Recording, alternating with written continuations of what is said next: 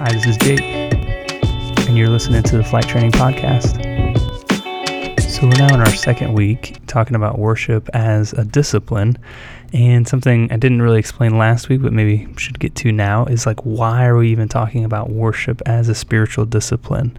Last week we were talking about spirit touching spirit, that when we truly worship is when we interact with God who's seeking us, who's looking for worshipers. But I want to quote Richard Foster. I'm going to be quoting from him quite a bit in this podcast, in his book, Celebration of Discipline. Here's what he says on this topic. He says, one reason worship should be considered a spiritual discipline is because it is an ordered way of acting and living that sets us before God so he can transform us. And when he says ordered there, he doesn't mean ordered like a command from someone. He means ordered like organized, or like something very, you do these specific things. And so he's saying it's a way that we can act in a certain way and live in a certain way that puts us in a spot where God can transform us. And that's why worship has a discipline component to it. And really, even though we're dependent to God's touch, it comes back to the same analogy we talked about at the very beginning of the year with what is a spiritual discipline. And we use that analogy of a farmer. A farmer can't grow or can't make wheat, can't make corn or tomatoes.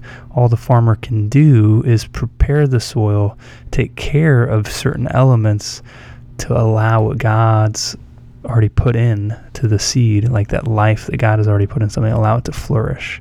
It's still dependent on the life of the plant. It's still dependent on the sun and the rain and lots of other things. But you can plow up the soil, and you can put the right minerals in the ground and stuff like that, or do some watering, and those things bring forth what God has already put there. It helps the life that God puts into something, and that's what a discipline is. Like, you prepare your own heart, the soil of your heart, for God to grow. And so worship, our part of it is we do certain actions to open ourselves up to God's touch. So today we're going to be talking about specifically about how do you do certain actions during your week that prepare you for worship. And we're going to get to this idea of holy expectancy. But first, another quote from Foster. He says, activity is the enemy of adoration. Activity is the enemy of adoration. So when we're very busy, I was reading a sermon from George MacDonald today. I don't actually have it in my notes here, but he was talking about that God never hurries. And when we look at our own lives in our modern culture, we hurry a lot, and we're busy a lot. And you've probably had these moments where you're super busy and frazzled, and it's very hard to worship, right? It's very hard to turn your heart fully towards God because you're so frazzled and spread thin.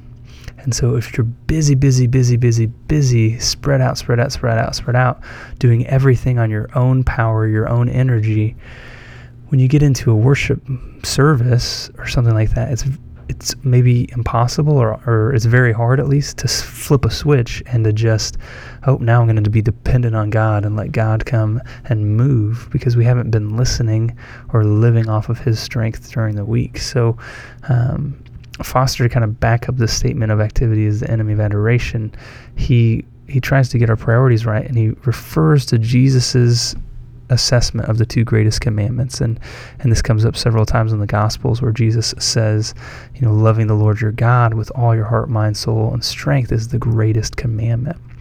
And then the second, the not as important but still super important, is to love your neighbor as yourself. And so Foster says the divine priority is worship first, service second. I want some of you guys to really think about that in your own life. Are you worshiping God as your first priority and serving other people as your second priority? Is your relationship, your connection, your time with him, is that number one? Your love for him? And then your love for everyone else and helping them second?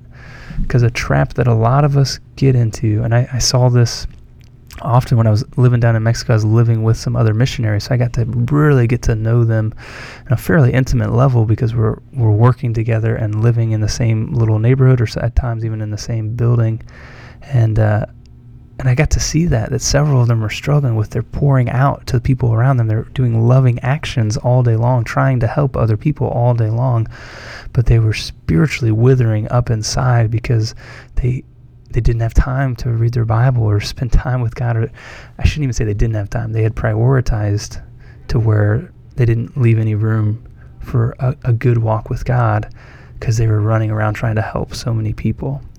And it's such a sad state to be in because it's such a, you're trying so hard to do the right thing, but you're not doing it right. Like, part of being a disciple, maybe all of being a disciple is being obedient to what Jesus says. And what he says here is like the number one thing to get done in your life is to love God.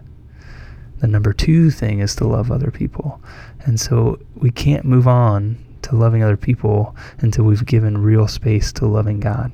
And so in your own life, if you're spending tons of time trying to help others, but just a very small amount of time connected with Jesus and trying to follow him or trying to worship him and love him, then you've got it backwards, okay? And the awesome thing is the more time you spend with Jesus, it's going to push you to help others in a very powerful way, in a very loving way. But you're not going to wither up. You're going to be full of Jesus, and then you're going to have something to give to other people that's worthwhile. So how do we move in that direction? We all still have to go to jobs. We all still have to have responsibilities with other people and things like that. How do we get to this spot where throughout the week we're in touch with God, so that when we come to a worship time, a corporate worship time, or together with a group of other people, we're ready? Well, Foster in his book brings up a guy that Bob Spradling has talked to me about a whole bunch. Frank Laubach is the guy's name.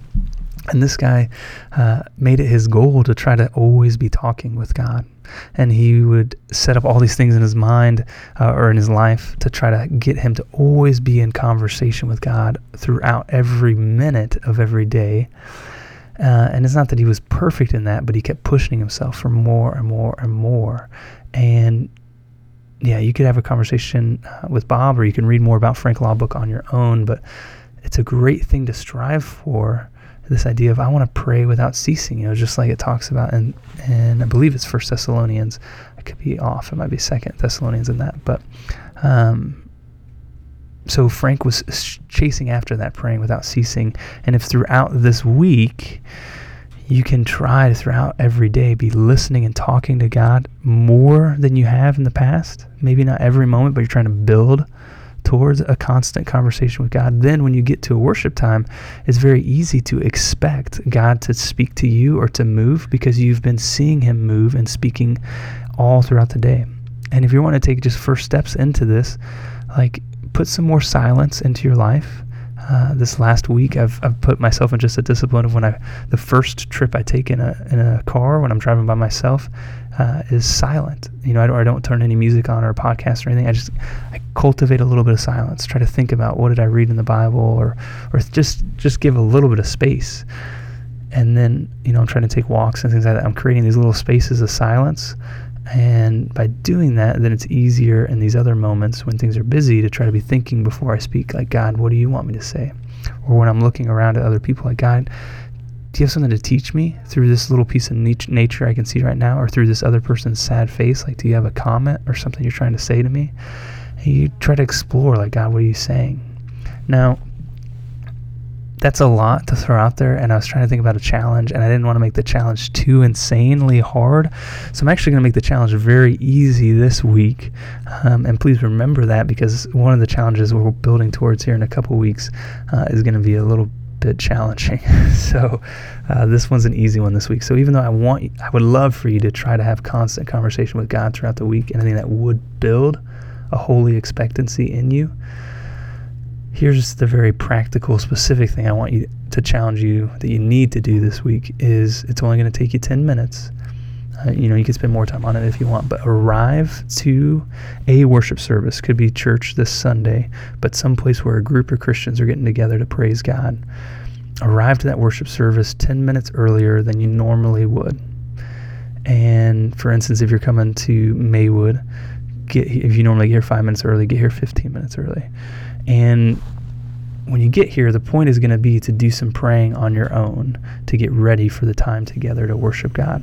So you might need to go sit up in our balcony, or if you're at a different place, you might need to get yourself to a spot.